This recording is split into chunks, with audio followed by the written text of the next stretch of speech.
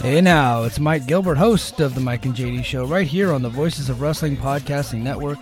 Join JD by God Oliva and myself every Thursday night live on the Voices of Wrestling YouTube channel at 11:30 p.m. Eastern Standard Time, as we stay up all night discussing all the hottest stories in professional wrestling. You can also check us out right here on the Voices of Wrestling Podcasting feed, or you can subscribe to the Mike and JD Show feed. Now, enjoy the show. This podcast is a member of the Voices of Wrestling Podcasting Network. Visit voicesofwrestling.com to hear the rest of our great podcasts, as well as show reviews, columns, opinions, and updates across the world of wrestling. Click the Linktree link in our Twitter bio or in the show notes. I am at the Day to Dave on Twitter, and Lee is at Malone_713. Days of Thunder is part of the Voice of Wrestling Podcast Network. Follow the VOW network anywhere good podcasts are sold for more fine podcasts, and you can shake a stick at. Thanks. When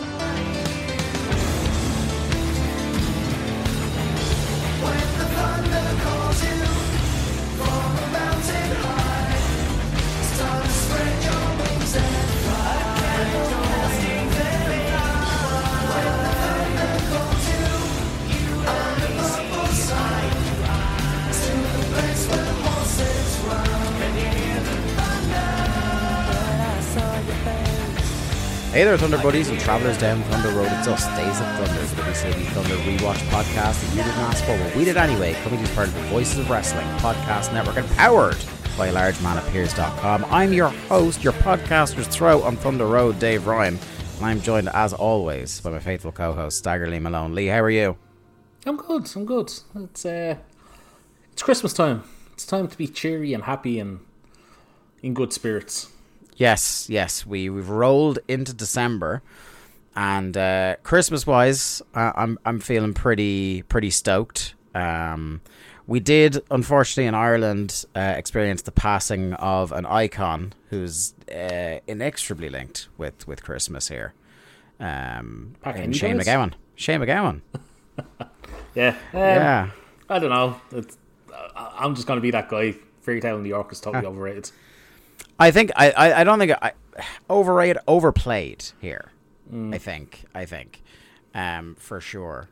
But I think like the Pogues as a force in music are maybe underrated in terms of their fusion of kind of like traditional Irish music and punk rock. And he was one of these, I don't know, like, you know, the well publicized troubles and struggles of the man with alcoholism, etc. But I think one of those larger than life figures in music, of which, like, for better or worse, we will not see his like again. Oh yeah, there'll never be another Shane. But yeah, I'm not a big Pogues guy, so I can't speak to their legacy in music or anything. But yeah, no, look, anytime anybody dies, it's always sad. And look, yeah. Shane will always have a special place with many people just for Fairy Tale alone. So I got to see him perform once, and it was like, obviously, because it was, you know, I think it was 2008, 2009. He wasn't in the best of shape already at that point. He came on stage and did a duet with Nick Cave and the Bad Seeds. Very good. But even having seen that is kind of special. And just, I think it's tough in the space of a couple of years for, you know, Ireland has a real outsized presence in terms of music history. Like, we've made a huge mark relative to the size of the country, and in the last couple of years to have lost like Dolores O'Riordan from the Cranberries, and then this year to have lost Sinead O'Connor and Shane McGowan, is like, you're losing a huge piece of history. That's true. Yeah. God, I forgot Sinead was this year. Feels like so long ago. If I can steal a very dark gag from a friend of the show, Jack Lazell, he says to me this weekend, and yet all 4 members of U2 still alive, only the good die young, eh? Listen, I'm down for a U2 burial anytime. I don't think our American and British friends get the highest U2 hater per capita nation on earth is Ireland. Literally Ireland. Yeah, we can't. A lot of us can't stand them folks. There's a thing embedded in our DNA that's like, when you get to a certain level of success, it's like you've become too big for your britches, and the nation must seek to take you down and humble you. Well, also, you know, taking your taxes out of the country will do that. Yeah, becoming tax exiles in the Netherlands. It's funny, like, one of the most popular graffiti tags in Ireland is Bono is a pox. I see it all the time still. It's so fucking funny. Yeah, it's great. And maybe it's one of those things, like, there's like a cultural thing here. I was explaining this to some of my English friends recently. Like, in Ireland, there's a culture of, like, if you have money, you don't talk about it. Mm-hmm. Like, there's other countries in the world where, like, discussing what your income is or, what you spend your money on, it's not really a big deal. It's just, like, it's very matter of fact and things like that, where it's, like, it's ill thought of for you to be flashy with your cash in Ireland. Like, going back to, like, the times where we were occupied, and, like, if you had money, it probably meant you were on the take from the crown. Yeah, you're probably Westbrook, basically, like. Yeah. So I wonder, is there a little bit of that with, like, you two got to a certain level of wealth where it's like, right, fuck you, so. It's like the whole, like, people don't understand this. Like, if you went into the local on a Friday night and the place is rammed and you said, I'm buying everyone around, half the people there are going to take it off you and go, where'd that fucker get his money from? Yeah. They'll take it, and then, like, they'll drink it with one side of their mouth and curse you with the other side. Yeah, 100%. But I've completely diverted from Christmas chat, and it is a most wonderful time of year. It is. How is the Christmas shopping going? Are you on top of things? What do I look like, my wife? Oh God, you're one of them. I'm joking. I'll participate. God, if you wink hard early, your head's going to fall off. You're tugging at your collar, Homer Simpson style. Nah, I do. I help with the Christmas stuff. A man with the comfort of knowing that Jen doesn't listen to the podcast. No, but a friend of ours does now, and that's not going to go well. You're getting ratted out. Actually, also, I've had a couple of young people in the village say they listen as well, so it's going well. Really? So, good. Yeah. I gotta stop these my wife jokes. Unless they're gonna make the my wife jokes. Just like. But no, I do. I participate, and we're pretty much set, kids wise. Yeah. But for friends and family, probably not so much. Yeah, I've got my list has gotten shorter over the years because, like, Emma's family, we've reduced things to a Secret Santa. So rather than get one for each of them, I get you get like bigger presents just for one person.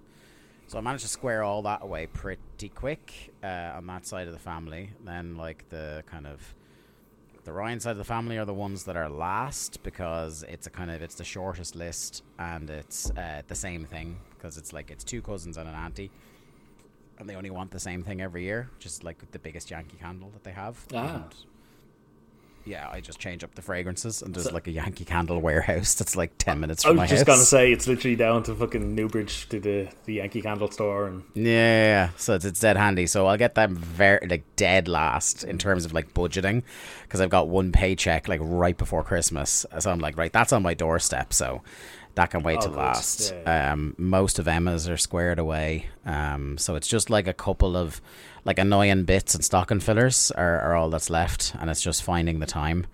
I'm even trying to find the time now from the night we're recording. My hair has but a week and a half left on this earth. Yes, of course. Plug your link. Yeah, so it's I have it pinned on my Twitter page at the Day to Dave. It's an I Donate page. And we've done amazing on it. I'm raising. So if you've missed a couple of shows and you're just jumping back in, I've been growing my hair since 2021, and I'm getting it shaved off, donating the hair to make wigs for pediatric cancer patients, and donating whatever money I raise to a children's hospice. So I had set a goal in mind in my head of €250. We are currently sitting at €1,855. Unbelievable stuff. I'm really hoping to get over the $2,000 mark by the 15th. So if anybody's got some spare cash, it's going to a good cause, not to me. The thing I like about this I Donate website is that none of the money goes into my hands, so I don't have to actually manage it before I send it off. It's just all onto the page, and when the fundraiser ends, then it gets sent away. Fucking Ted Critty over there. Yeah, I don't want to actually do any accounting work in this. I'm just going to have a cold head, that's all. He says this a year after I start a Patreon page with him. Yeah. No, I'll abscond with that cash, no problem. Those ill-gotten gains are okay. It's just what happens next is the issue. Yeah, those kind. Speaking of ill-gotten gains, how are you feeling about the AEW, the Wembley, the All In 2024? How are the hype levels? Because to peel the curtain back, neither of us have got tickets yet. We were pre-sale boys last time. Yeah, I was checking out the pre-sale as it was happening, and I was not impressed with the offers. Shall we say the prices? It seems like everything's gone up at least one price tier. So we were pitch side, like we were kind of the back end of the pitch, but we're on the pitch for 2023. Yeah. I want to say our tickets were about what, €140, €50. Yeah, it was like 125 flat plus booking brought it to about 140 a pop. You weren't getting to that pitch for anything less than 200 now, I don't think. Yeah. The thing now, I think it will come down because what I was hearing from people is that the surge pricing was active this time. Okay, so surge pricing wasn't a thing. It was a thing, but it wasn't on for this event last time. Or at least not on the pre-sale. See, I'd never seen that before until... well, it must have been Wembley then it was. But maybe it wasn't a thing during the pre-sale. But I'd never seen that until we started looking up AEW price tickets. But apparently, price surges is a thing, and it's pretty shit, I must say. Yeah. I'm kind of hoping that it will mellow out after Christmas. I think we were talking privately a bit. Like, we are going. Like, because you and I, like, between, what absolute wrong-uns are running the Irish wrestling scene, and that, like, this is literally the only wrestling show you and I do in a year, because we kind of, like, I'm definitely not feeling, like, much as the crack is still mighty whenever we would go to Germany, and I'm sure that would still be the case. I don't have the graw to go back there yet. Yeah, I don't think that's ever coming back. I don't know. It's just any WXW clips I see are just I don't know. But I'd be going. The thing with going to AEW is, like, I'd be going, and I think I'd still enjoy it. Even if I'm frustrated with the booking, I still think I'd enjoy broad strokes of the show. Yes, exactly, and the wrestling will still be a very good standard. And it's London, and we've got friends in London. Exactly. You know what I mean? Like, whereas, like, those weekenders for WXW, weirdly, even though London's a more expensive city, would end up costing us more. Because you always have to do a day or two extra, and there is added costs and stuff. And as much as maybe some of the wrestling might be better bell to bell in WXW, I don't know at the moment what it's like. But we're less invested, for good or for bad. So we will go, but I think it'll be a while. Like, I was actually kind of blown away with they've nearly hit 30,000 already. Like, I thought with the way the product has been that it'd be way slower than that, but I think they're still going to get 50, 60. I think they make 50 easily. It's pushing beyond 50 now. That'll be the challenge for them. I think this time they're actually going to have to fucking announce matches and build matches. Like, I think the right stuff could get them up much closer to the first time. I mean, I'm 95% certain that one half of the main event is set in stone. Yeah, Ospreay. Yeah, I mean, it has to be. We said we were literally standing next to each other during his entrance and said, "This guy's signed. Next year he's in the main event." Yeah, I think Ospreay, going for the title in Wembley, is a pretty, like, that will get you attention. I think the long touted final Danielson McGuinness match.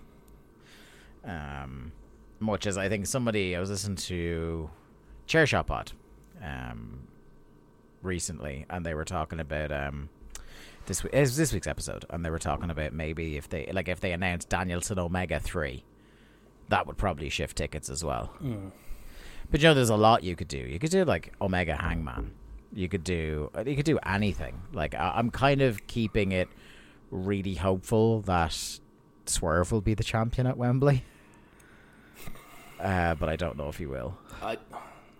So I want him to win the title in 2024, and I think if Ospreay wins the title, he's not dropping it for the rest of the year.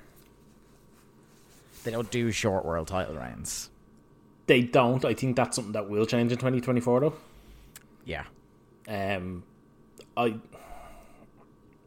Not to go too deep on what I'm thinking, but I think it goes MJF to Joe.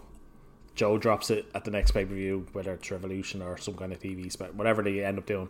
But Joe will only hold it relatively short. Yeah, if Joe gets it, it's a combination of the injury and giving Joe his flowers run. Mm-hmm.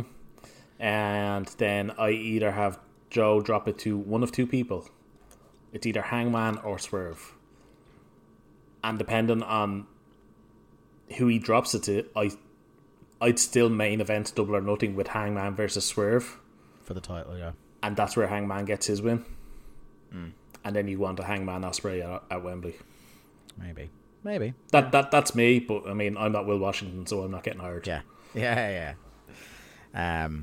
Right, I suppose we'll tip back to 1999, shall we? Do we have to? Well, we won't be going straight into WCW just yet, because we've got to see what Uncle Dave had to say. And I just think this is very funny to kick off with, because I know there's been some talk on Twitter and stuff recently about like steroids, because I know there was I think there was a question to Dave about like what's the policy in AEW. I think it's widely known that like there is a policy that exists, but there's no testing. Hang on, people are questioning the AEW policy after Randall Kenneth Orton returned. Yeah. I mean, this is. I think this came up again because it's like WWE have a policy and they test, but like the ability to beat the test is very. Like, look at the fact that Randy Orton has remained employed in spite of repeatedly failing drugs tests, not even steroids tests, just flat out drugs tests, is evidence to that. And that's a matter of public record. That's not even speculation. Like, that guy has failed, I don't know how many tests for weed. But anyway, I just thought it was funny that the first headline I saw of any significance was Dr. Joel Hackett, an Indianapolis physician, well known within pro wrestling for having connections with some of the biggest WWF and WCW talent, has had his medical license suspended for at least 90 days this past week at an Indiana State Police investigation, has been turned over to the Marion County Prosecutor's Office for potential criminal charges. Hackett, known to have medical connections with both Brian Pillman and Louis Spicoli, admitted in a June 4th, 1998 interview with Indiana State Police investigator Mike Garrett prescribing Schedule 2, 3, and 4 controlled substances to pro wrestlers in 8 to 10 different states and Canada for over 6 years. Garrett's report said that 3 of Hackett's patients, names not listed, but one of which would have been Spicoli, had overdosed with many of Hackett's prescription pills around at the scene of death. There are both similarities and differences between this story, which originally broke in the 8/28 Indianapolis Star News, and what it will be naturally compared with the steroid-controlled substance painkillers distribution conviction of George Zahorian in 1991. So this is the first kind of significant steroid bust since Zahorian, several years previously. There was talk that WWF, seemingly, had been way stricter, that he was caught backstage and barred by the company. Okay. Whereas wrestlers, the only one named being Spicoli, were flying this doctor 2 shows. Out 2 shows. Oh God. So we're like, as far as I know, nothing really comes to WCW's door in terms of responsibility for this. It doesn't ring a bell with me anyway, but the story is doctors don't be a mark for fucking wrestlers. Yeah. And this, I think, would be the last significant bust until Signature Pharmacies 10 years later. Yeah, easily. And that was an online thing, wasn't it? Signature Pharmacies? Yeah. And that was like in the wake of the Benoit stuff. So yeah, it just goes to show like the same problems just recur and recur and recur. Like, I guess the one thing that isn't as prevalent now in wrestling as was still back then, and particularly the generations before, is like just the use of like the hardcore Class A's. That doesn't seem to be as big a deal now, or at least like people have gotten so good at hiding it that we don't hear about it. But yeah. There's another thing interesting, because this topic comes around every now and then as well in wrestling history. Amidst the plethora of mainline news coverage of pro wrestling came a piece on ABC's Nightline on 8/27 concerning hardcore wrestling. Oh. It was quite a sight to see no-name indie wrestlers doing really bad chair shots in front of around 100 people treated as a serious news subject. This is the reason I wanted to bring it in, because this is just very funny. Who gets mentioned in this? The idea that when a show the caliber of Nightline investigates pro wrestling, hardcore side in particular, and its effect on children, they go to Mantua, New Jersey for basically unknown Combat Zone Wrestling and interview the promoter of the almost unknown Bayonne, New Jersey-based Jersey All Pro Wrestling, which is mind-boggling. But there it was, Ted Koppel, one of the most respected television newsmen in the country, debating an overmatched Jeff Shapiro, the promoter of Jersey All Pro. The show opened with Nightline reporter Dave March going to a CZW show in a warehouse with 100 or so fans. They interviewed fans who did great service to wrestling fans around the country by saying that they were there for blood. They showed clips of some really bad wrestling, even by indie standards, featuring terrible chair shots and a guy jumping off a pretty high balcony onto an opponent and sending him through a table, while in ECW fashion the crowd started chanting CZW. They brought out a psychologist to the matches who found them very exciting and entertaining, but focused on how riled up very young children attending the shows, one of whom brought a barbed wire baseball bat to be used as a weapon, apparently. With ABC TV cameras there, was disappointed because none of the wrestlers would use it. Were there for simulated brutal activity. The psychologist, in what was obviously a dated reference, said that recent studies with kids revealed Hulk Hogan as the 7th biggest sports hero amongst young children. John Zandig, the promoter of the show, bragged that it was his promotion that introduced the new spot of using a staple gun to the head that has since been taken national by ECW. I just thought it was very funny to see Zandig and CZW getting fucking buried by Ted Koppel. Yeah, that's not a thing I ever knew existed, but hey, good for Ted CZW. Koppel. Ted Koppel is such a legendary newsman that I know who Ted Koppel is. Now, mainly because of Simpsons references. Yeah, exactly. But the Flanders Goes Crazy episode where Flanders sits up and is like, Maud, I think I hate Homer Simpson. And then Homer wakes up and is like, Marge, I think I hate Ted Koppel. Yeah, I mean, look, good for CZW getting national exposure in 1999. Yeah, I'm guessing they capitalized it on it now. Really testing the no press is bad press. Something that is probably going to have some ramifications on TV just soon. Down in Mexico, in Tijuana, Rey Mysterio beat Psicosis before a crowd of 5,500 and 826 in a hair versus mask, teacher versus student match. The show was built as El Evento de Siglo, the show of the century, with heavily jacked up ticket prices. So Psicosis lost his mask, which I thought was very funny because Ray doesn't have that much hair. Yeah, what the fuck? Yeah. I was just... 1999 Ray has obviously already lost his mask. Yeah, makes sense. I was in my head I was going, well, this is obviously where Psicosis loses his mask. And I was like, hang on, you said hair versus mask. Yeah, I know. And that's why I had to check to make sure the finish that I was right, because I was like, hey, Ray's bald, right? Or nearly. He definitely was a couple of weeks ago. Yeah. He and it's like the crowd went crazy when he revealed his name, and he's a Tijuana native, and the crowd chanted Psicosis. I want to say Psicosis continues with the mask in WCW for another bit, right? I don't know for sure. Like, this has made me think maybe not.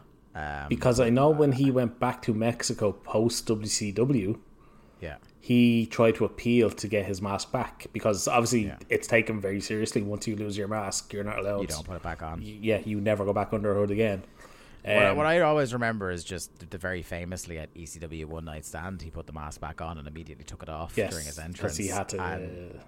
And people didn't like it, but like Joey Styles was then at pains to go, it's a show of respect that he unmasks in front of them, even though he's been blatantly unmasked for a long time. Yeah. Well, are you seated comfortably? As comfortably as I can be. There is yet another pay-per-view scheduled for 10/10 from Casino Magic Bay in Bay St. Louis. Do you know what this is? Is this Heroes of Wrestling? It is. I say St. Louis, Missouri. the site of 2 previous UFC events called Heroes of Wrestling, featuring George Steele, Jake Roberts, Jim Neidhart, King Kong Bundy, Bushwhackers, Sensational Sherry, Greg Valentine, Marty Jannetty, Tully Blanchard, Stan Lane, Nikolai Volkov, Lou Albano, Jimmy Snuka, Bob Orton, Tommy Rogers, Yokozuna, Samu, and Fatu. Before anyone says it, no, we are not reviewing Heroes of Wrestling. Every podcast on earth does Heroes of Wrestling eventually. It's a thing where, like, I think even if somebody, when we reopen TRLs, if somebody subbed, it's a hard line. We would have a real hard no. Yeah. Like, we'll review anything within reason, but it's not even that we don't want to watch it. It's been done to death. Most of the show. I've watched most of the show. It's been done to death. Like, the only... There's maybe 2 shows in history I don't really want to do because, like, who could possibly add to the conversation on it? And it's that and doing the full extent of WrestleMania X7. Because I did Austin Rock for must-see matches, but, like, that's a different project because it's about kind of your personal... Hang on. We're not ending the show with WrestleMania 17. No, we're ending it with the final Nitro. You goddamn son of a bitch. Hang on, we're not ending at the final Nitro. WCW lives on for another 6 months. We're ending the WCW timeline there, and what we do next is anyone's guess. But we're not watching all of X7 just to review WCW wrestlers pictured in crowd. You can fuck off with that shit. You get to see meat up in the box. No. Like, we would do the Battle Lines Are Drawn Nitro. We could do the DDP Raw debut, Unveil as the Stalker. There's lots we could Actually, there's an episode idea. We just do an episode where we go through all the WCW involvements until the actual invasion starts. Yeah, like a recap. Yeah. I would totally do that, but I'm just, X7 and Heroes of Wrestling, for different and similar reasons, I have no interest in ever podcasting about. I'll do X7. I'm Dave. Just about, if it wasn't historically significant to the timeline, what can we add about the simulcast? But we have to do the simulcast because it's in the timeline. Mm-hmm. You know what I mean? But thankfully,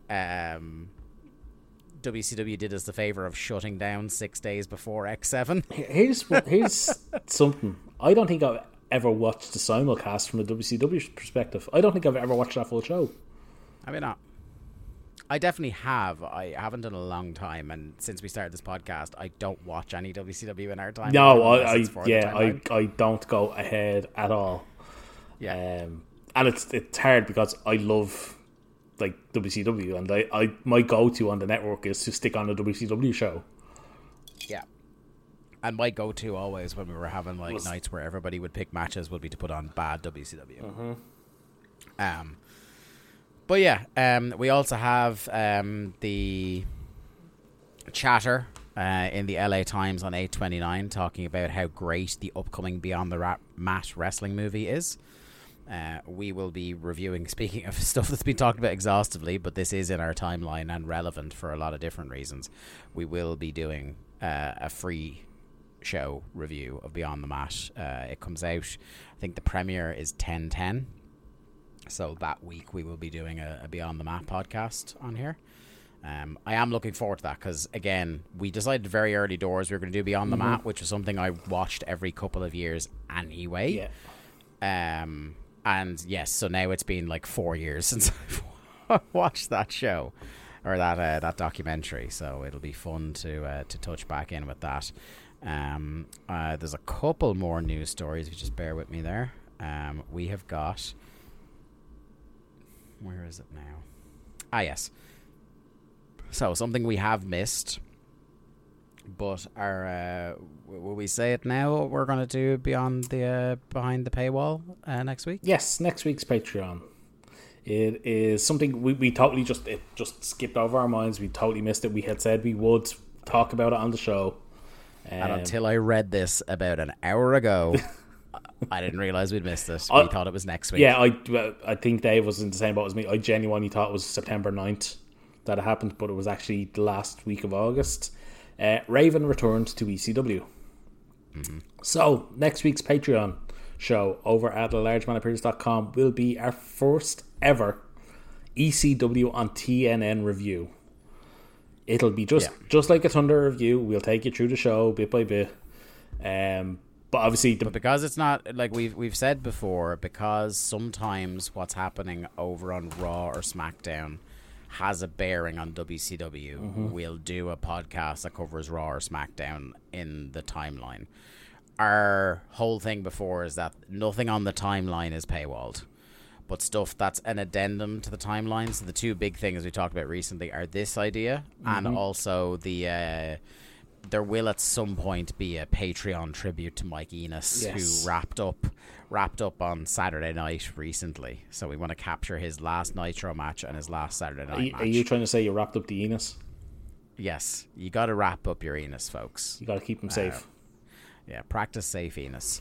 But yeah, so because it's not essential to the timeline, it's Patreon. And hey, look, if you're really dying to hear this review of Raven's return to ECW, €5 gets you that, and look at Eric Bischoff over there on the other side of this call talking about how ECW wasn't important to WCW's timeline. It wasn't, unless it was stealing guys from ECW. Oh God, I just had to get that Eric Bischoff thing at you. So the biggest news in ECW is that Raven has agreed to a 1-year deal. Raven was earning approximately $275,000 a year in WCW. And about 270 of that went on drugs. And took an ECW deal believed to be in the range of $150,000 for the year. He had told friends he'd finish up the time frame of his WCW contract in ECW before going to WWF, but in the ECW dressing room, and noted that his original plan years ago was to work 4 months in ECW before moving on, and he ended up staying for 3 years. So that seems to be, they're kind of hoping against hope that he'll be back, he'll like it there, and he'll stick there for the long term. So they've accepted him for the year in the hope that he'll just stick around. Yeah, well, the difference was he was coming in as Johnny Polo. He was coming in off his Johnny Polo run, whereas this time he's coming back in as Raven. Slight difference there.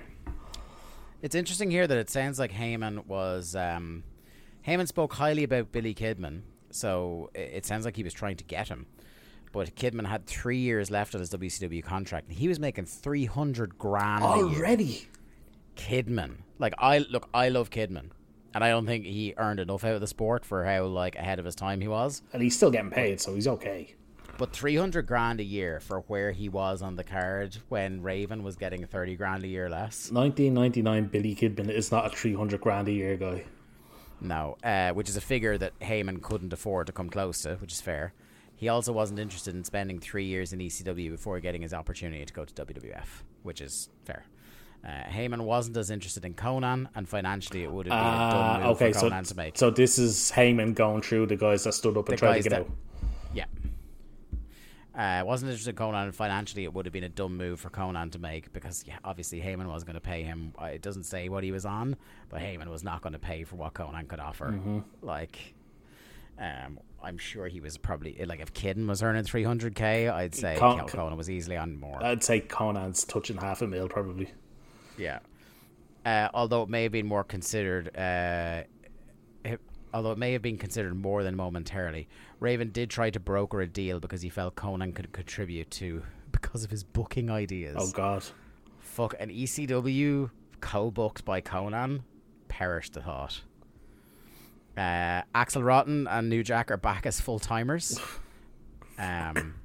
Interestingly, because we know what happens in the next few months, it is said that Chris Candido and Tammy are coming back on the 9/11 taping in Buffalo for ECW. Interesting indeed. So I'm just scrolling down. Also, seeing as you mentioned Tammy, I think it's timely to bring up that Sunny won't be seeing many sunny days herself. In this 17 years, I believe she got. It's horrible. Really, God. She was such a kind of I think she's one of those things where, do you remember we talked about when the Plane Ride from Hell Dark Side came out, and it was like a story that, because we didn't have all the intimate details of, was kind of treated as a punchline for a long time, and then you get the tragic, you get a real hard and focused look. Yeah, and I feel like Dark Side kind of did that a bit with Tammy, where I think because a lot of her problems are of her own creation, in a lot of people's estimation, she becomes a bit of a laughingstock amongst wrestling fans. But I don't know, man. Like, particularly since the Chris and Tammy doc, where you're just kind of, it's almost like you're just like hold your eyes open, Clockwork Orange style, and look at it, and you're just like, I just feel so sad. I did. It's such a sad story, and like, she was the fucking queen of pro wrestling for the most downloaded person, not in wrestling, in the world. Like, are we talking like 95 to 98? 95 through 97 easily. Yeah, and then because in 98 she returns with LOD. But like it's so sad in the fact that they were turning their life around, and then Chris had that tragic accident, and it's so weird because like in such a different way than. Like, because obviously the nature of the tragedies, it's gonna bum me way out more watching him wrestle in WCW than Benoit, because like Candido was so good. He was so good, and it was just his height. Like if he, it's if that he was half a foot taller, this guy would have. If he was like 7 years later, that guy is a contemporary of AJ Styles and Samoa Joe. And if these guys had more people looking out for them and turning them away from the darker side of the business, like, who knows, whereas the Benoit thing, because of how it ended as well, you have very limited sympathy. Yeah, I replied to How To Wrestling today on Twitter. Yeah, shout out to Kevin and Joe. About Chris Benoit, and just that was obviously my tweets, but it's like I said in the tweet, you definitely I can say, like, having read them, like, you do speak on our behalf. It's that thing of, we had to have that discussion very earlier on. Yeah. And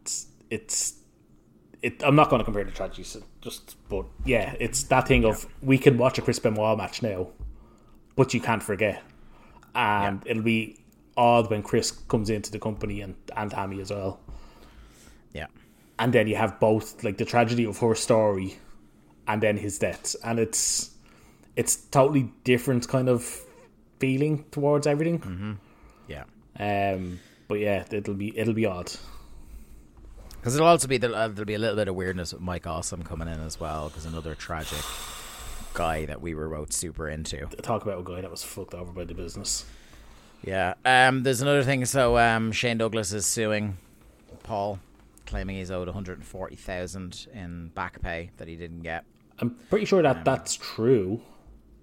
Yeah, well, like, I mean, this is the thing, is like, lots of people, the way they were able to get out of ECW and go places is because it's like, Paul, like, you've breached my contract by not paying me, so, like, pay me and I'll stay, or don't pay me and I'll go. And a lot of them went and then tried to, like, claim for their lost pay. I know Dreamer was owed a fuck ton. Yeah, Dreamer, Taz is on record. Like, he was on the, like, I'm trying to think. Dreamer, Taz, and the Dudleys all mentioned on the Rise and Fall of ECW. They were owed money, but they were still, like, drinking the Kool-Aid, as was the phrase. Yeah, but Douglas was experienced enough that he should have known better than to even let it get to that stage. Yeah, I think it was Taz. There was somebody, I think maybe it was Taz, that he was owed a fuck ton. And he had and I can imagine the kinds of conversations Taz would have with people when they owed him money. And it's like, he had one conversation, and and then Paul never missed a paycheck again. Was that not Lance? Oh, maybe it was Lance. There was somebody, anyway, had a very frank conversation. I think Lance was like, it's happened twice. If it happens again, I'm gone. Yeah. And it never happened again. Yeah. WCW news briefs. So at this point, plans are being formulated under the assumption that Ric Flair will never return to the company. So that's just the latest status update on them. Gene Simmons, right, okay. Don't have any drink in your mouth because you're going to spit it out on your laptop screen. Gene Simmons of Kiss did an interview where he said he went with WCW instead of WWF because of Bischoff's integrity. Let that one fucking sink in for a second. I don't want to get sued, so I'm not saying that. I guess they don't learn anything from ratings after all. WCW has added a New Year's Eve pay-per-view from the Fiesta Bowl in Tempe, Arizona, a 70,000-seat stadium, which will be a combination full-length wrestling show and full-length Kiss concert. Boy, are the wrestlers going to be pissed having to spend the biggest New Year's Eve in history working. Speaking of podcasts, we're going to have to do soon. Universal Soldier opened at number 7 in the box office charts with a $4.3 million gross, which isn't good. We're not doing it, are we? I want to. But we'll see. We'll see. It's not like in the way that Beyond the Mat and Ready to Rumble It's not are essential essential to the timeline. yeah. It's not. What I want to do is I want to wait until I think there's a certain point at which they're really putting over Goldberg in the movie. Mm-hmm. So when they start heavily doing that on TV, maybe we'll do it as an at the movies. Probably when it's coming out on VHS. Yeah. So when they start mentioning on TV, because they mentioned when he was away filming it, but they haven't mentioned the movie yet on TV. As it turned out on Thunder, they did accidentally show the Harlem Heat match, just edited out the entrance where the belt was shown, so they got caught in a continuity loop on their taping again. When Bischoff goes heel as company president, which is still the plan, he's going to have a black woman bodybuilder and 2 midgets as part of his entourage. What? Hang on. Read that sentence again. I certainly will. When Bischoff goes heel as company president, he's going to have a black woman bodybuilder and 2 midgets as part of his entourage. What's the heat there? Bischoff surrounds himself with little people.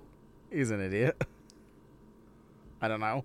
Like, I genuinely, I don't get that. Yep. Oh, there was more ECW that I've skipped past it. Basically, Paul is beefing with everybody. No. So Hack and Public Enemy,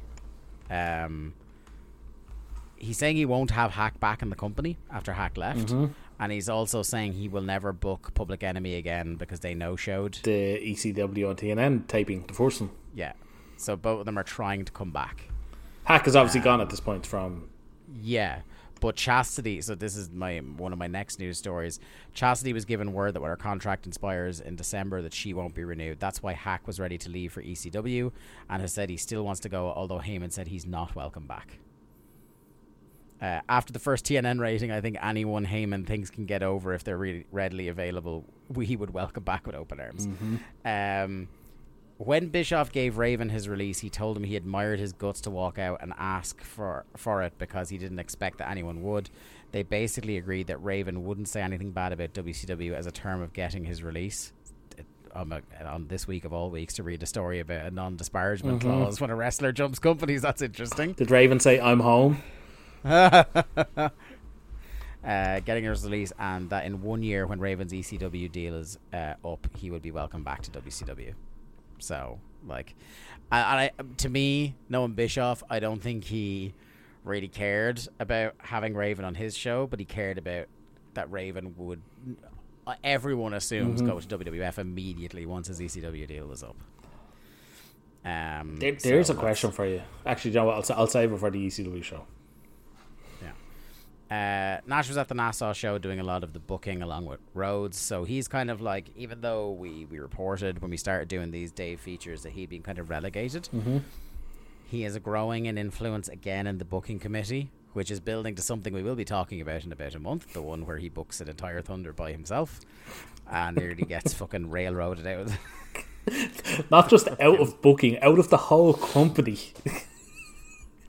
Like, look, I know we're jumping the gun a little bit, but like, spend the next month of our podcast building up to the show, thinking about how bad you have to book a show for WCW to be like, oh. Yeah, it's not just Bischoff at that point. It's actually higher ups in fucking what's the fucking name of the company, Turner, saying, yeah, we can't have that on our air.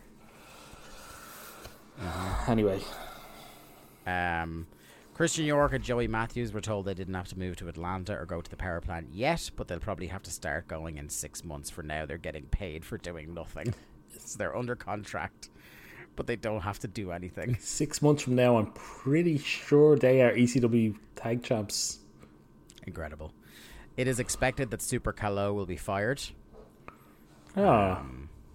Yeah, Dennis Rodman was arrested on 8/21 for a misdemeanor charge of public intoxication. Of course he was. Yeah. Flair and Goldberg joined such celebs as Michael Jordan for the Jimmy V Celebrity Golf Classic over the weekend in Cary, North Carolina. It was said that Goldberg had a following for autographs that rivaled Jordan. Yeah, 101 celebrities, they had the largest followings. They bring it up on Thunder. But the top selling auction item was a Flair robe at $28,000, sold to Darius Rucker, the lead singer of Hootie and the Blowfish. That is one of the most 1999 sentences that I could ever utter. Do you think Conrad has bought that back? 100%. The other thing, the thing I wanted to mention on that, just before we move into the actual Thunder, is that I find it interesting what they said there about Goldberg, because Dave had his monthly breakdown, which, like, if you're not used to reading Dave, it's nearly an imperceptible chart about who affects ratings in the different companies. Okay. And he just, like, there's no real order to the table that can be discerned. It's not split by company or anything like that. You're just looking for individual names and seeing how much they move the needle. And it's interesting to see that one of the biggest needle movers, like, on a par, if not slightly above in some metrics compared to Steve Austin, is Goldberg. Listen, we say it on every show. If there's a live audience here, that dude is still over. Yeah, they fucked up so badly. I find it interesting, and let's use this as the kind of talking point to move into Thunder. So now we are in the era where Thunder is going head to head with SmackDown. Mm-hmm.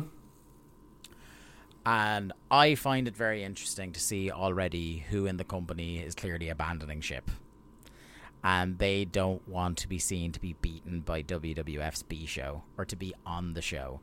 But one person they've brought in for this show to try and swing things a little bit is Goldberg. Yeah. Goldberg has his first Thunder match in a while. Mm-hmm. And it's funny you say that, because when you look back over the past couple of weeks of Thunder, the main focus of the show has been Sid Vicious. Yeah. And it's almost like he has been set up to go, look, he's losing to the B show. Mm-hmm. Nash, obviously not here. Mm-hmm. He's still working retirement. That big fucking orange prick, not here. Yeah. A lot of those guys, a lot of the politicking dudes, even Sting and Luger, nowhere to be found. Flair, obviously, currently not coming back to the company. Again. But yeah, I just found that very interesting. And as we move into this Thunder, it's something worth bearing in mind, because this is Thunder 78 from Saginaw, Michigan, 2nd of September 1999, with a 1.9 rating. We're in the ones.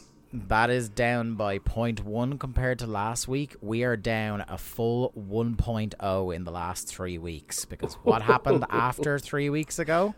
So they had taped Thunder.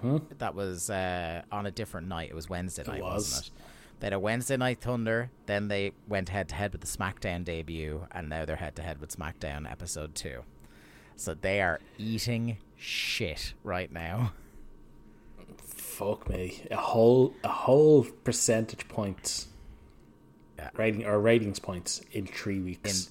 Erased in 3 weeks. That's fucking scandalous. Yeah, isn't it? Like, I can imagine Turner being fucking furious. Yeah.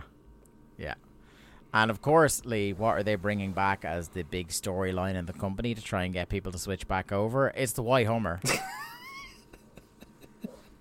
I genuinely thought we were done with the Hummer.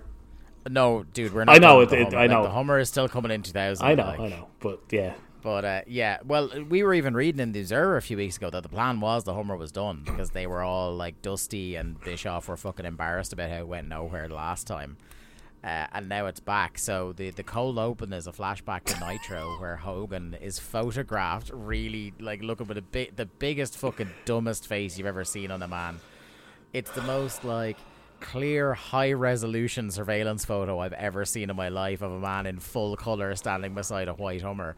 And it's so funny because like the white Hummer in the TV angle, like I'm assuming must have had a license plate in view, and wherever this photographer was standing clearly could have got the license plate in the photo, and it just didn't. But you're burying the lead here, Dave. Oh, am I? We haven't seen Lex Luger on TV in fucking forever.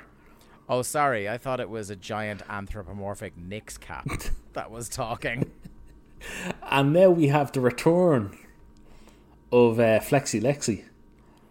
And of course, we're redoing Sting, trusts Hogan, and Luger doesn't.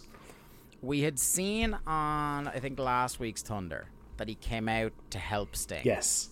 He saved Sting. I can't remember who was it Steiner and whatever. Sid yeah, probably. I'm assuming when it's interference in a match that it must be Steiner and Sid. But regardless, that was his big return, and this was his interview segment. So this is clearly the it's the classic Lex. I'm helping you out, pal, but like he's clearly turning on him at a certain point. Like, I feel like it's clearly the latest in the long history of people turn on Sting. I feel like WCW have done the Hogan Luger Sting in the middle storyline at least 4 times before this.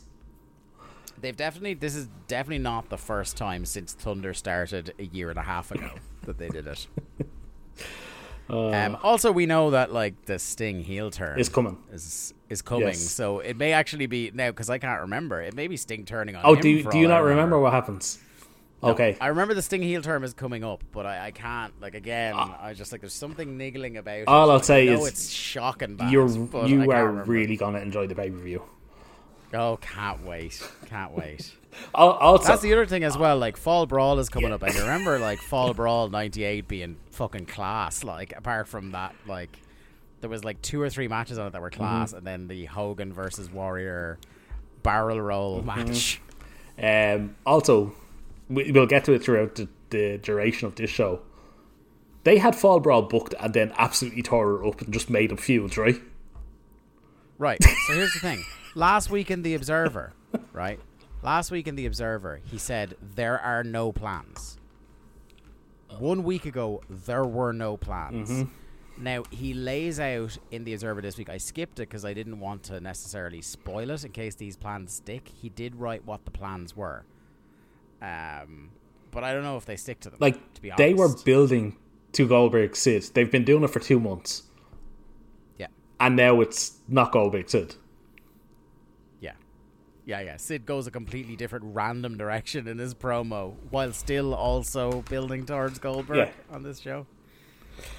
Anyway, so Lex shows Sting the photo of Hogan very clearly standing beside a Hummer. And what I thought was brilliant is Lex Luger, private detective, Stoneface saying, I have verified the photograph myself. I want more detail on how he verified it.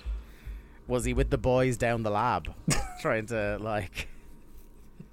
doing ballistics tests and whatever the fuck. Did Lex Luger go to Lex Luthor to verify? Looking at a photograph and then, like, for some reason using like an abacus or something. in a black room, Lex Luger with his abacus. Yeah, you see him trying to call the forensics labs, but he's just on like a speaking spell or something. Oh, God. Tenay describes it after the opening credits as being a week of mistrust and distrust in World Championship Wrestling. They review the tape from June of the original Hummer incident. Why? By the way... Why? Why are we involving Macho and Nash in this now? No. Like, because it's the white Hummer, mate. That's why. Also, for some reason, Luger wants Sting to care that Kevin Nash has gone from the company. Yeah. No, none of this makes any sense whatsoever. And they do this stupid thing where Sting goes to confront Hogan on Monday. Tenay says it first, so we'll talk about it a little bit more when we see it in the next segment. But Tenay just casually mentions as Larry goes to get his kudos that when Sting went to confront Hogan about the photo, he found Macho and George in the dressing room. I have several problems with this, which we'll talk about now in a second. So Luger from Monday, Hogan comes out and he's like, this photo was nonsense. And I love, right? Is it what he says that he's doing? I'm going to be in the back. I fucking cried laughing.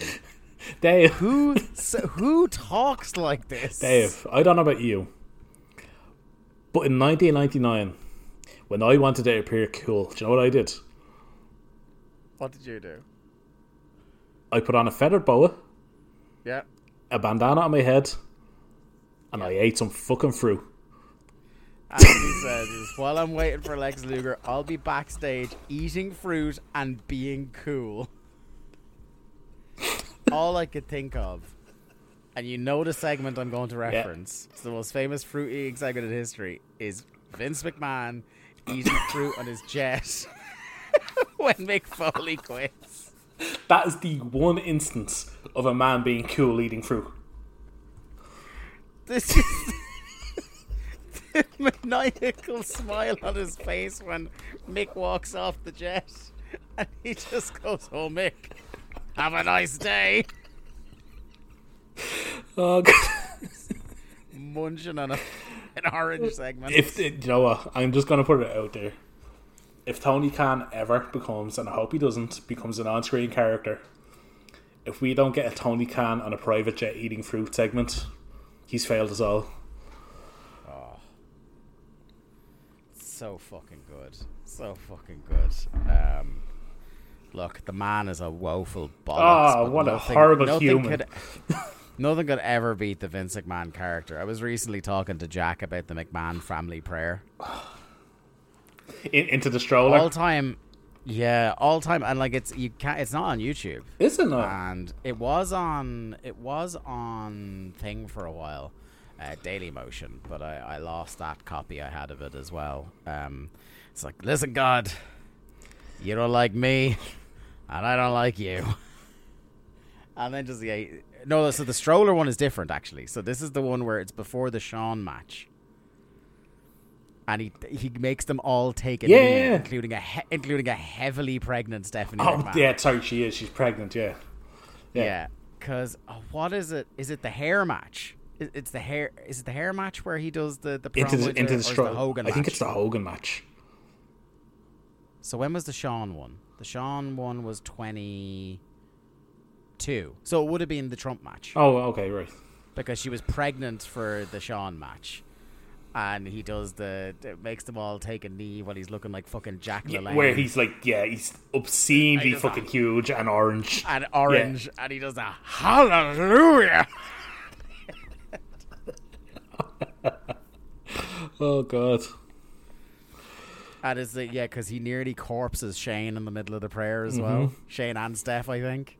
Speak and spell. I think obviously is the only one who does. I think if Stephanie had a laugh, she might have fucking wet herself at that point. So she was that heavily pregnant. Her water might have broke. Yeah, like it's like, why was he even making her take a knee? Like for fuck's sake. Oh yeah, that's right. Because it was that time that Shawn and Triple H were doing the whole, whoever impregnated Stephanie, blah blah blah. It was later that summer because they do this was the first tease of the DX reunion was during the Vince match because he goes to do the elbow drop off the ladder and the cross chop and everyone fucking loses it. That match, to this day, I still insist, is a 5-star match. The Shawn Vince one. He just beats. It's an example of unmerciful piss out of the man. It's an example of one man's willingness to take a beating on pay-per-view. The fucking unveiling the Muscle and Fitness cover, and he does the pose beside the photo, and then Shawn puts his head through the Vince head on the fucking painting. Yeah. Oh, him doing the Shane dance and then caning the piss out of Shane. Remember when WrestleMania used to be good? Comedy. It was so good. That was a great WrestleMania. Oh, it really was. 22. Last one in an actual arena. Yeah. Anyway, we have to talk about this show, don't we? We do. So Hogan's going to be backstage eating fruit and being cool. He says the photo doesn't prove anything. But this is what I was going, right? So Sting goes backstage to confront Hogan, but he's just been in the ring talking to Hogan. No, it was later in the show. But he'd already been talking to him anyway. Like, what was he going to say about him? There was no new information. Something had happened. I can't remember. Well, stop defending them. Nothing happened. They just wanted to do another segment.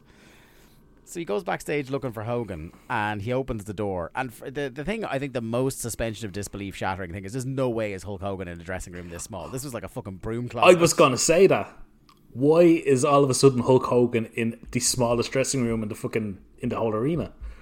To me, if you ask me, this looked like just where the makeup girls were, because all that was there was like the makeup mirror and a couple of chairs, and then the wall on the other side. Not the wall. Yeah. But a wall. And then a pair of Hogan's trunks or whatever. Fucking. If the wall had been there, we'd have something to talk about. I've never met one man to love a wall so much. Look, I mean, I've got the giant "That's the Wall, brother" sticker on my laptop for a reason. Fucking love the wall. Hey, wall.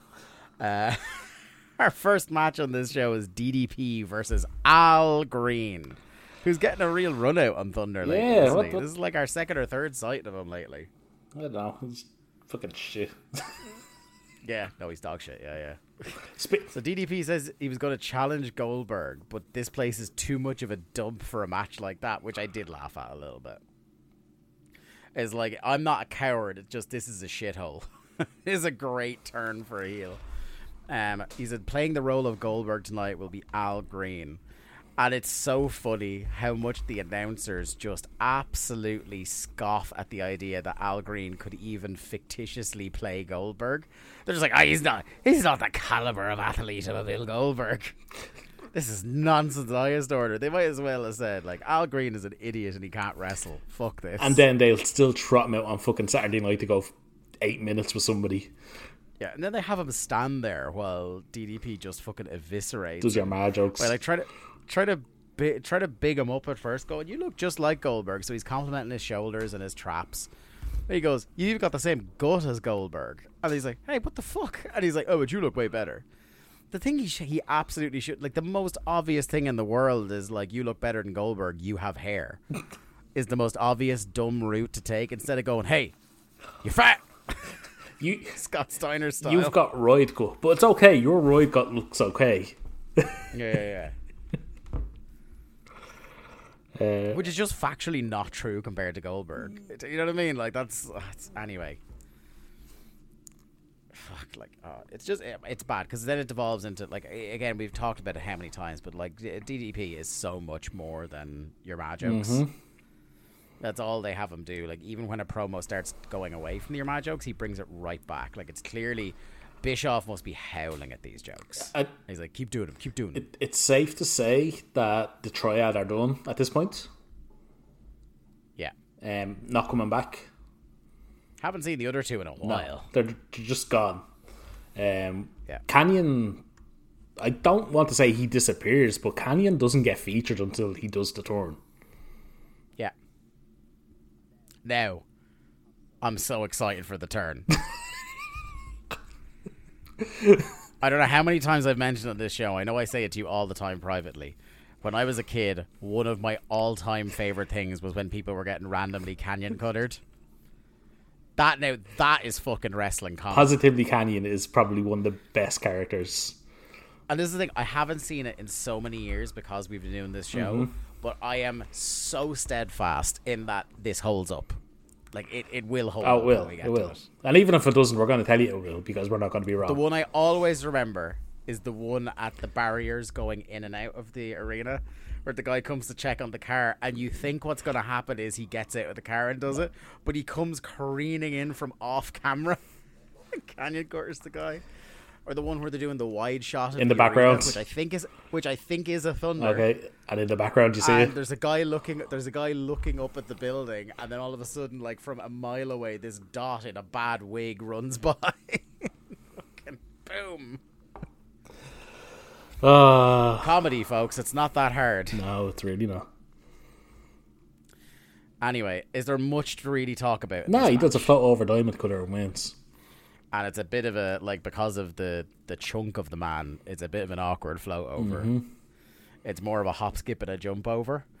And then he also, like, just to discredit the man a bit more, he celebrates for about 30 seconds. It reminded me of when Randy Orton reversed the curb stomp into the RKO, and he just got so jazzed that they hit the spot that he forgot to pin him. Yeah, it was the one thing I do like about this current DDP run is that he's back to hitting the diamond cutter in weird variations. Yeah. Which just goes to show that the move was over. And it's a shame they never let him, like, again, like, for various reasons I'm sure we'll talk about one day, many years from now. They just never, like, if he had just been doing that in WWF, he would have gotten over. I just listened. If he hadn't been just, like, doing grainy VHS camcorder footage while he was having big wanks in a cupboard. I told you I downloaded I went back to the Pritchard podcast and I just listened in the past week to the Invasion 2001 episodes. Right. And you best believe that piece of shit defended DDP being a stalker. One of the all-time fumbles. There'll be nobody. You could sit anyone from that company in front of my face and they could give all the justifications they wanted, and I will never believe anything more than they were punishing people who were in the company that nearly put them out of business. They couldn't see. They could not see the money they could have made. Do you know what his justification was? What? If it was that over, why did the company go out of business? Yeah. Fuck you. Yeah, that's... you. Yeah. Like, to me, the thing would be, like, my competitive hackles would be raised by if I thought they weren't over. I'd be like, well, I'm going to fucking get them over. I'll prove that it was Bischoff is an idiot and can't get over any talented people. Guy that left me to go there is a fucking bigger idiot. Yeah. Anyway, our next match is Shane Douglas versus Dave Taylor. Regal off mic. Regal hasn't said one word on a microphone since he came back. Rightly so, because he's off his fucking tits most of the time. Yeah, and you can hear him through the camera calling the crowd in Saginaw scallywags and scoundrels, and I did pop for scallywags, I have to say.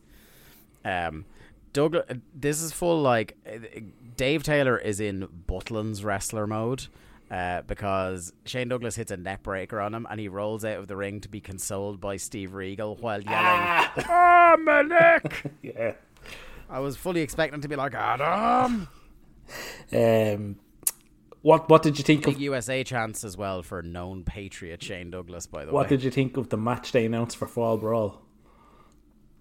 This would be the First Family. Is this the First Family versus the Revolution? Mm-hmm. Dog shit. That's what I think.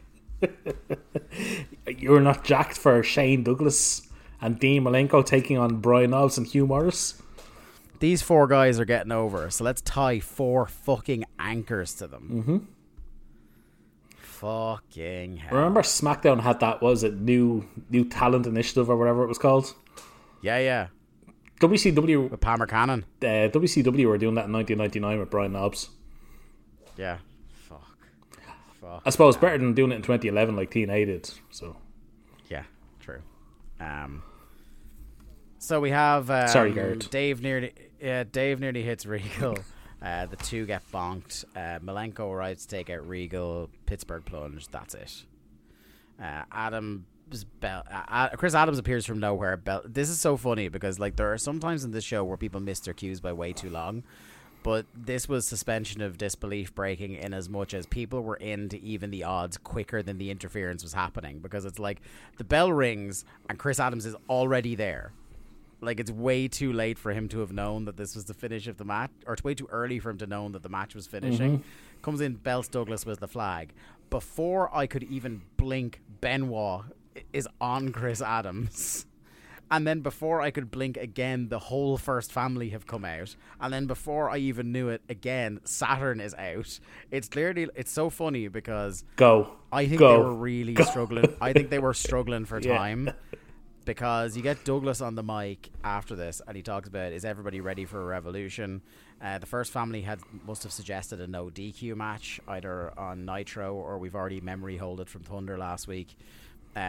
Says Malenko was going to tie them up, and what I thought was funny was the biggest pop in this whole match was Shane Douglas going, and when we're talking no DQ, you know where I came from. So ECW is getting bigger pops in WCW than WCW is getting in WCW. which is funny. If you want no DQ, you got it. And then they had tried to play them off before his promo by playing the music to end the segment, and he cut the promo. And then as soon as Dean Malenko grabs a microphone, they play the Revolution music really loudly, which is just Dean Malenko's music. They play it really, really loud to try and stop Malenko, because they're clearly like, we need to get to a fucking ad break. But he just talks through it over it. Are you into the slogan? No, it's so stupid. We mentioned it briefly last week because that was the first time we heard the music. But evolution, out with evolution, in with revolution makes no fucking sense. Even Saturn says it. We're trying to get a thing over here. Yeah, they're not competitive theories. Like I'm sorry, it's just they just don't help themselves. This company. Speaking of which, the next segment. Oh my god! So we see the same Berlin vignette. He has debuted now. So when they said they were going to throw to a vignette, I thought it was going to be let's footage, see Berlin's debut match. Fucking nothing. I think there was one of the images I think had footage of his entrance. I think I saw him very briefly, but I did not care to rewind. And then Larry, and I don't know why this wasn't cut off, started on a rambling, well, you know, when communism fell. And I'm like, oh my God. You don't want... Fucking history lectures from Larry fucking Zbyszko. You are not Ken Burns, You don't want an American telling you all about world history? No, especially when it comes to communism. It's slightly biased, one might say. Fuck me. So what you're saying is you support Berlin and his anti-American stance. Yeah, absolutely. Next up is a classic. Bischoff was like, fuck, we have 5 minutes to fill. Who do I see in catering? It's Kaz Hayashi versus El Dandy. My first note here, this screams Sid interference. Yeah. I did love, by the way, that Tenay drops this line as if we all knew it. He goes, as we all know, El Dandy has one of the most lethal right hands in World Championship Wrestling. I was like, do we know that, Mike? I don't think that's been established at all. No, I don't know if I've seen him throw a right hand into his... Is it that it's so lethal? He's like Michael Tarver. He doesn't fucking throw it because he might kill a cunt. To be fair, I've probably seen El Dandy as many times as I've seen Michael Tarver. To this day, I don't know if I've ever seen Michael Tarver throw his knockout punch he was putting over in NXT. One thing we also... Which would you rather take, the El Dandy right hand or the Paul White weapon of massive destruction? Is that where he farts on you, or is that the right hand? No, it's when he blows sick vape clouds in your face. I'd stick with El Dandy. One thing we also did not know, but we do now know, is Kaz Hayashi's getting a cruiserweight title shot. Yeah, I'm down for that. I mean, we've only seen him win this one match.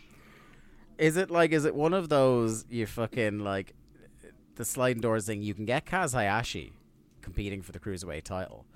Oh, cool. Who's the champion? Is it Kidman? Is it Rey Mysterio? No, not them. We're gonna put it on that guy we've been doing gay panic skits with for 1,000,000 years. Do you know what it feels like? Hell on earth. That's one thing. But the title was on Rey, and it's like they went, "Oh shit, Rey has the cruiserweight title. That's not important. Let's do a Lenny Lane versus Kaz feud for the cruiserweight title." Yeah, we'll talk a bit more about Lenny later because now they're trying to make him seem like a threat, and yeah.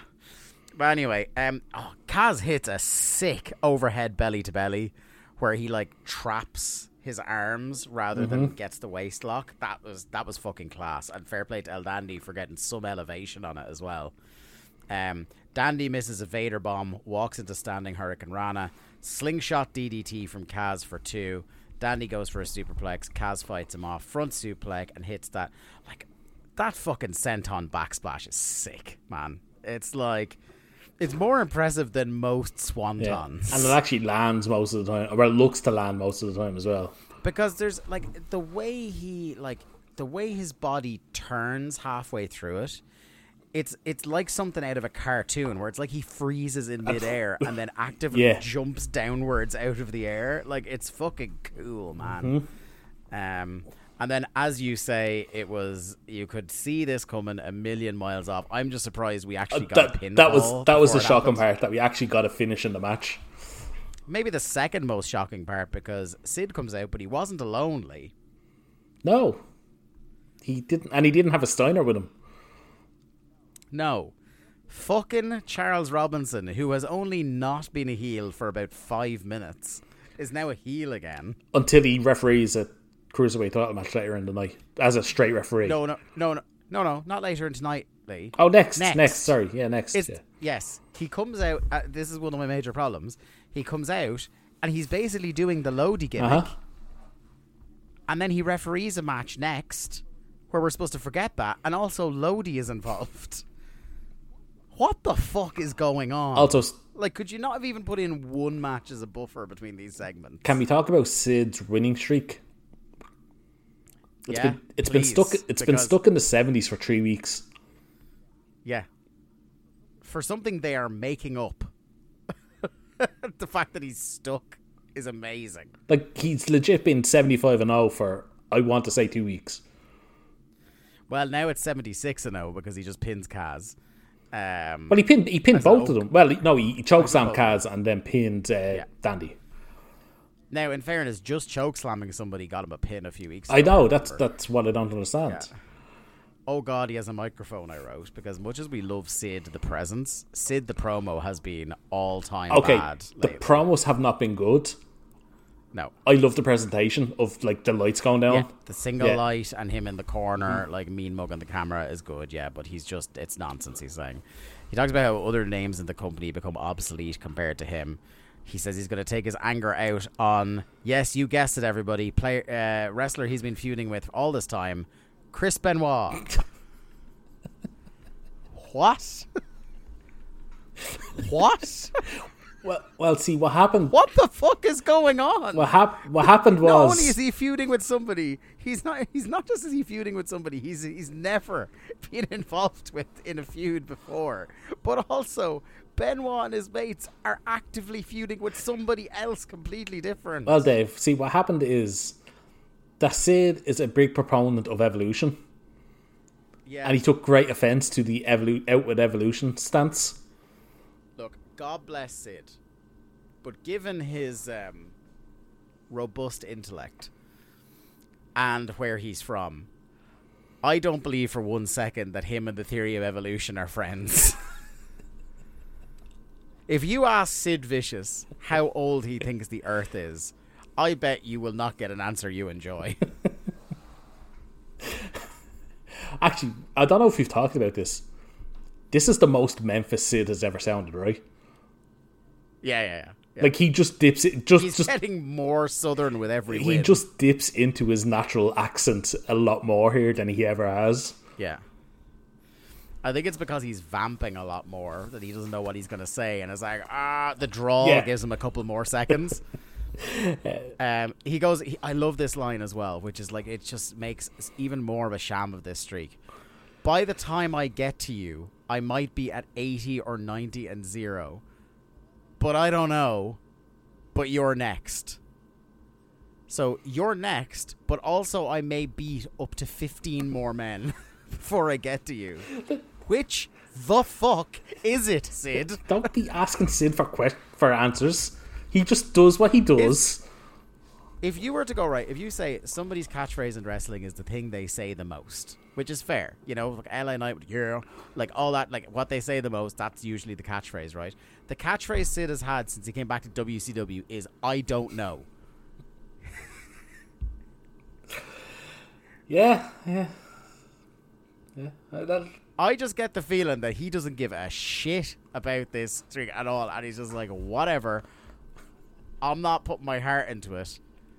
Dead behind the eyes like fucking Phil Brooks on a Monday night. Coming out. Soon to be a Friday night. I am convinced, right? I will put my fucking house on this, Lee. They have Charles Robinson coming out with signs because Sid doesn't remember the score. And if somebody is standing there with a sign the size of a fucking van he might remember. Might. There's no guarantee. Might. I watched the new Botchamania last night, right? And they do a segment from, he has a segment where somebody will read from a wrestling book. So they do a segment from the Todd Gordon book. Todd Scott. And he talks about, now, look, Todd, depending on who you talk to, unpleasant man. Yeah, God bless you and all, but no. Right.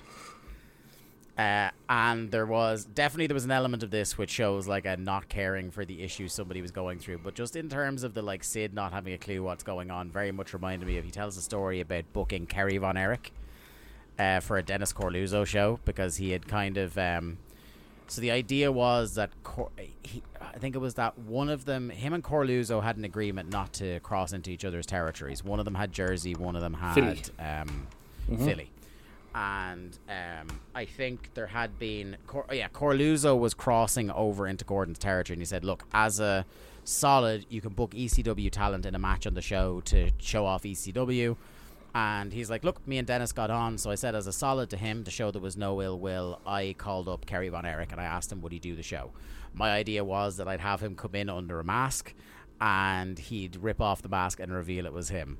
And 3 different times during the day, Kerry Von Erich would come to me and go, so why am I wearing the mask again? And he had to explain it to him that the whole idea was you're going to wear the hood and you'll come out and it'll be a big pop because no one knows you're going to be on the show. And eventually he thinks it sinks in with Kerry, but then Kerry comes out with the hood on and a robe with an enormous sparkly Kerry on the back. And that just reminded me of the Sid thing where, like, for entirely different reasons, obviously Kerry was going through all the things that are well documented that Kerry was going through.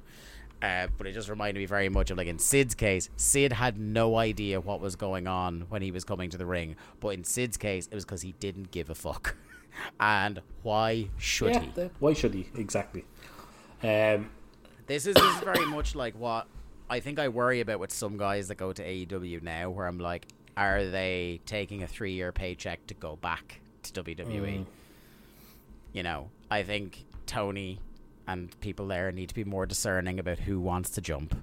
I do believe earnestly that, say, like your mate, the Cope, actually wanted to try something new. I don't think he's just because he had the offer on the table, like he could have stayed. Do you know what I mean? I think he wanted to try something. Even if he does go back, I think he genuinely wanted to try something new for a while. Now, an Andrade, I think, is one of the people loudly communicating, I'm just killing time. Yeah. Exactly. But anyway, that's besides the point. This was short. It was. They also tried to play him off as well, do the Oscar music, play him off, and he just kept talking. Next up, we have to immediately memory hole that Charles Robinson is a big evil heel again, because we have a WCW World Cruiserweight title match, Lenny with Lodi versus Kidman.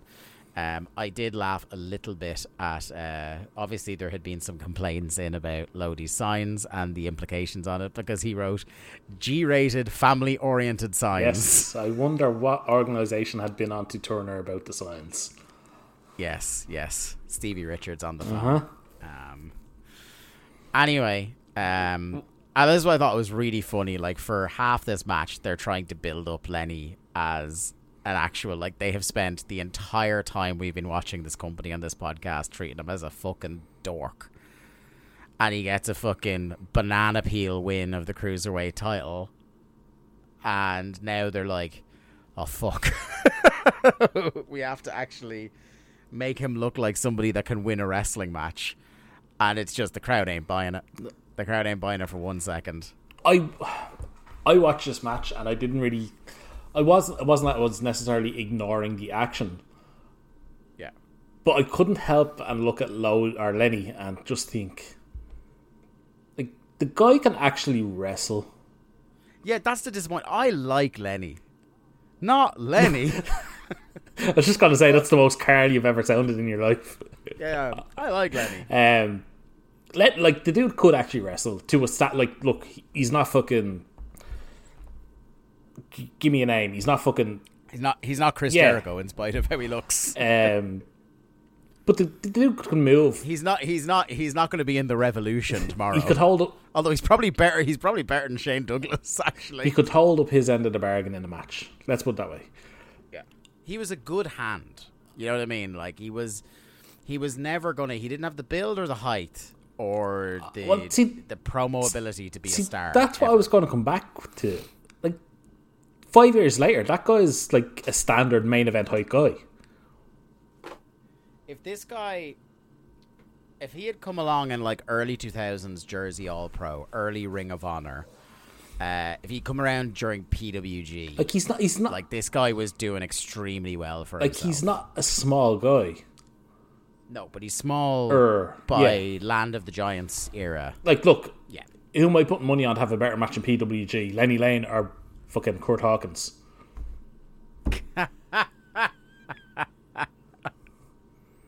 Yeah, we know where your money is. And that could be anyone versus the Prince. It's not the guy with the fucking cane, I'll put it that way. Oh, God. One thing I loved here. Kidman fucking cleans this guy's clock with a clothesline. Like, I legit, like, because he rolls out, and I'm like, I think he got his bell wrong. Like, because it was a vicious lariat. Fucking Kojima would be proud of this. What annoyed me about that is I couldn't help but think that was because they were playing into the Kidman doesn't like gay people thing.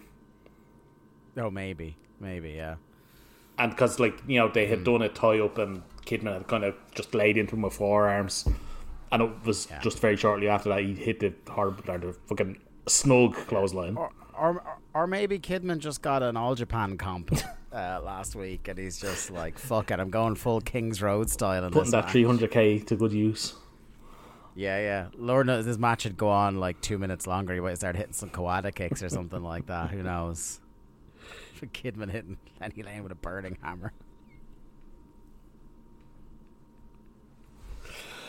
Oh, God. Anyway. Look, the match was actually a lot of fun when it got going. It was there's decent. A bit where, like, Kidman does a baseball slide and a plancha, takes Lenny and Lodi both out. But just as it got going, Lodi interrupts the shooting star press for a DQ. Then Ray comes out. And I was just like, this is when I copped that it was Robinson refereeing because he's given out to the heels. And I'm like, Robinson was a full heel, literally one segment to go, and now he's playing it straight. Like, what the fuck is going on? Next segment, Revolution comes out. Benoit accepts Sid's challenge. Saturn says sometimes the hunter becomes the hunted. This was a completely pointless segment because why could they not have just done this when Raven was coming out for a match anyway? Not Raven, sorry. Yeah. Saturn was coming out for a match anyway in like 2 segments. Makes no sense. We get our latest Buzz Stern segment at the power plant. One thing I was always jealous looking at the power plant was I would love those huge, long banner-style pay-per-view posters that are always hung up there. Fuck. And the same in tracks when you'd see on season 1 of Toughen Up. Tracks. That's a blast from the past, isn't it? By the railroad tracks. Damn right. So he congratulates them, all the guys, including the back of Elix Skipper's head. Because before they started with him, WCW stood for We Can't Wrestle. And you know what? When you're losing a wrestling war, you really shouldn't be giving fans a new and very funny way to slag off your company. That was really bad idea. He says he can only pick one to be in his winner clubs, and he picks Luther Biggs, who's being the comedy geek in all these segments. As soon as he picks him, the guy immediately falls over. Then he gets his t-shirt and falls over again. Comedy. Yep. you, my friend, are giving the exact reaction. What do you want me to say to that? Give me your in-depth analysis while I take this big slug of water. Does the Luther Biggs guy go on to do anything in this business? Because do you know what he reminded me of? Like Who? A very, very, very, very, very less talented Larry Sweeney. He had that kind of look about him. He had a bit of a Larry Sweeney vibe, yeah, but just like not nearly the comedy or charisma or charm of the man. Just like or even the physique. Take all the good things about Larry Sweeney and like eliminate them, and that's Luther Biggs. Yeah. We know he has, I think, at least one match on TV with Buzz Stern on his side because this gimmick is dropped like in a month. And I don't recognize Luther Biggs' face. Maybe when the Luther Biggs match comes up, we might have a look and see it as cage match. Our next match, fucking hardly worth even talking about again. Harlem Heat versus Disorderly Conduct. Disorderly Conduct getting the already in ring treatment, which is quite rare for WCW. Like, usually everyone gets an entrance. They got an entrance. Yeah. Did they? Did I just fucking black out? Apparently so. Disorderly Conduct. They got an entrance. I thought Disorderly Conduct got an entrance. Okay. Aaron Quinn is so mad at you right now. Yeah, sorry, Aaron. Jesus, apparently these have now entered the I'm actively trying to suppress having watched them territory. The one super lame thing, like, this is a squash match. Oh, yeah. This is an absolute squash match. But Mean Mark complaining to the referee about being put in an arm ringer is pathetic. It's not Mean Mark. Mean Mark is the dead man. Yeah, yeah. Mean Mike. Mean Mike. Yeah. I keep writing Mean Mark. I always write Mean Mark. Now, if Booger Red was in Disorderly Conduct, you're talking. This whole match was just set up to establish Harlem Heat's new finisher, I'm assuming. Yeah, which is really funny because, like, they there's a bit where they come in and they have to do a double team on the Undertaker, and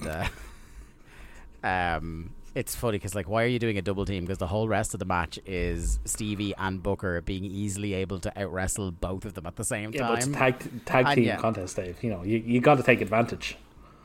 Do you want to describe this this new finish? Because this new finish is both kind of shit, but at least from Booker's perspective, incredibly athletic. So Stevie catches them in like a spinebuster type position. He has them, like, he catches them low on their legs, so they're raised above his head, and Booker hits a Harlem sidekick, basically. So it's like a heart attack Harlem sidekick combination. That's what I was thinking. Yeah, lifts him up as if it's a heart attack. And then, the Harlem sidekick. And, like, just getting up that far, like, he doesn't clip him in the head, but to be able to get a man, like, higher up on the chest from a standing position is very impressive. Very impressive. And hey, we get the Rednecks versus Harlem Heat at the pay-per-view for the titles. Yeah. Woo. Rednecks out to make a jump on them, but they're easily fought off. This is a real babyfaces standing tall show. Because, like, heels keep trying to jump babyfaces who, in spite of numbers being overwhelming, they manage to fight them off quite easily. So 4 men come out, and there's already 2 men in the ring. So 6 men against 2, and the Harlem Heat just run off all of them in a few seconds. I like your Steiner math there. Why? 4 plus 2 is 6. Yeah, no, it was actually right. I put a bit of doubt in your head there, though. Look, the numbers don't lie. And they spell disaster for Disorderly Conduct. They spell disaster for them at Fall Brawl. Speaking of disasters, we're getting another Prince Ikea match. Oh my god. I wrote, who could possibly care? Prince Ikea versus Scotty fucking Riggs. I was like, oh no, we're getting another fucking Ikea push. Turns out I was wrong. Yes. I don't know if I've ever seen this man win a match. Genuinely. Like, I have to keep reminding myself he was the mad champion for a while to remind myself that he did win Scotty matches. the Pirate Riggs is on board. What the fuck was this? Sorry. I had 3 observations about this match. One was the 2 of them managed to fuck up a short arm clothesline spot.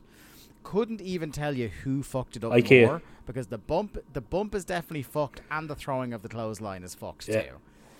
They do the worst and least heated hockey fight spot of all time outside the ring, and then the other thing that happens is it the finish?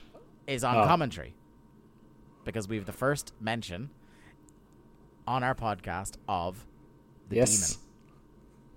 So Vampiro is now living under the threat of the demon. Now, was this Demon Adams or was this Demon Torborg?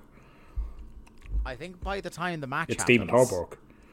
It's Demon Torborg. Do you want to mention what the deal is with the demon for those who are, like, not watching the shows along and were fortunate enough to not be around when these shows were on? So a couple of weeks ago, they had talked about how there was But they'd be doing the summer of concerts. So the Kiss one they had plugged well in advance.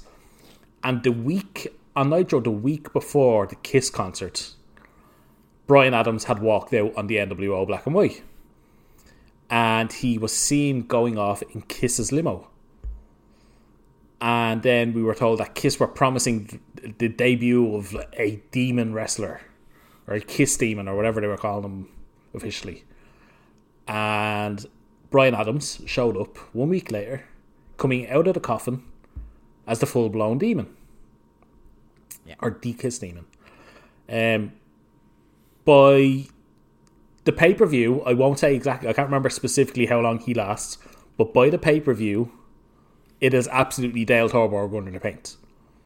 So, in the space of 3 weeks, it goes from Adams to Torborg.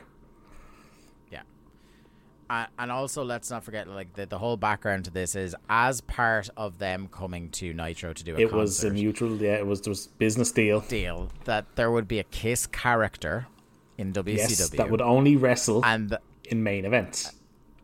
Only wrestle in I think it was that he had to be booked in a certain number of main events. I thought it was everything had to be a main event. No, I think it was like a couple. There has to be a couple of main events. So what they do is they do a couple of times where he's in a special joint main event, but he doesn't go on last. And I think that's the subject of some trouble then later. But I don't want to spoil what I'm sure will be exhaustive reporting by Dave on it. But yes, in the space of 3 weeks, we get 2 Kiss demons. And Bryan Adams may or may not be gone for a little bit. And this sounds like something that, they'll do this for a little while, and like Buzz Stern, they'll drop it. The fucking Kiss Demon stays around for fucking ages. So he's officially called the Kiss Demon until the trouble begins, and they change his name to The Demon. Even though he's still very clearly the Kiss, like, they don't really change the look at all. Like, maybe they do the thing, where, like, there's 10% change so it can be under fair I think use. he stops sticking the tongue out, basically. Yeah. But he's still doing the blood out of his mouth, and, like, he's still in the gear with the face paint. Like, it's still fucking clearly Kiss. And we are going to be, at some stage in the next year or two in this podcast, reviewing him having a fight in a graveyard. Which is on Nitro, but we're fucking watching that. Because that is one of the, like, in my mind moments that even at, like, 11 years old, I was like, this company's fucking cooked, lads. Can I talk about the other thing in this match that is notable? Please, because I'd like to stop talking about this match personally, so you take the reins. So, the crowd, we haven't mentioned the crowd yet. The crowd was pretty lively. Like, a pretty decent crowd for a Thunder. For Thunder. Yeah, yes. The crowd audibly laugh at IKEA missing a crossbody. Yeah. Like, yeah. He literally goes for a crossbody and you hear snickers of laughing when Riggs moves out of the way. And Riggs proceeds to do the most shit-looking rocker dropper I've ever seen for the finish. And this is like a crowd that I've often seen are willing to, like, give guys in the company a chance. It's not like, ECW are well known for having crowds that will shit on somebody blowing a single spot. Whereas I think WCW crowds are a little bit more forgiving, or maybe they're just so, like, tapped out attention-wise they don't notice when a guy blows an individual spot. And this is, they are just, like, they do not give a fuck about either of these guys, and they shouldn't. IKEA eats shit off the top and gets famousered for... It wasn't a famouser. It was. A famouser has a bit of athleticism about it. Yeah. Look, I don't think no matter what... Like, this guy tried to do anything, there wasn't going to be any athleticism to it. Our next match. So, Kat comes out. And one thing I will say in terms of positive, right? Kat and Sonny's gear, they've clearly got a budget now. Because Kat's he's cape got the gold sequin robe, yeah. The gold sequin robe. The gear is... The actual wrestling gear is looking a little bit less ill-fitting and cheap. Sonny is in an incredible mustard yellow suit. I am looking forward to your reporting of Dave's reporting leading up to the James Brown story. Yes, I also cannot wait for this. But can I just say, all throughout the show they have talked about having the Cat versus Goldberg coming up. Yeah. So what? And the show is live. So what does the Cat? What does the Cat do? Calls out Hogan. And immediately Tenay goes, he's not here. Like, there wasn't even a moment. I really hope Tenay was just on the live mic, just go to the crowd going, yeah, Hulk Hogan's not here. Then you can hear Sonny go, Goldberg. And he's like, ah. He's like, I've already whooped Goldberg, which he hasn't. It never happened. And even today is like, that didn't happen. I think today is just like, I fucking hate Does this. Ernest Miller think Buff Bagwell is Bill Goldberg? I don't know. He calls out Goldberg. The music is dubbed Yeah, this of course week. it is. Cat tries a sneaky kick when Goldberg gets into the ring, and then he gets annihilated with a Great spear. spear. That's one of the best spears I've ever seen in my I life. did like that they pointed out that the Cat had the red slippers on. Yeah, So they're like just killing his finish. yeah. And then he picks him up for the jackhammer, red shoes dangling in the sky, and kills him, pins him, done. Huge pop for Goldberg winning. People will say you couldn't do it forever. I don't care. I think you could have done 2 Goldberg squashes like this every month. Yeah.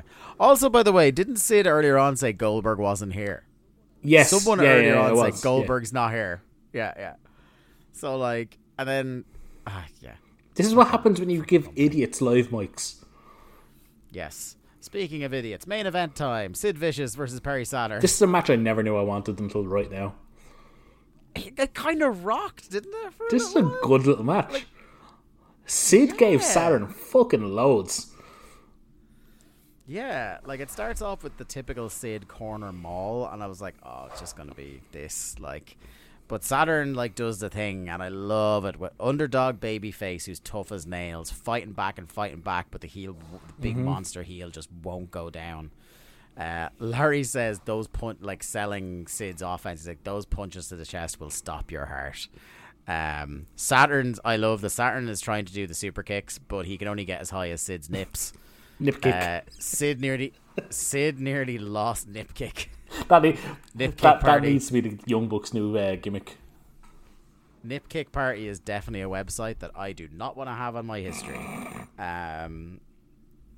Sid nearly loses Perry on a suicide dive catch. Like, there's a moment where he just like nearly fucking lets him slide down to the floor. Lovely middle rope drop kick from Saturn, which it finally knocks Sid down, which gets a big reaction. He tries to do the sunset flip, and the monster picks him up, choke slams him nearly through the fucking ring.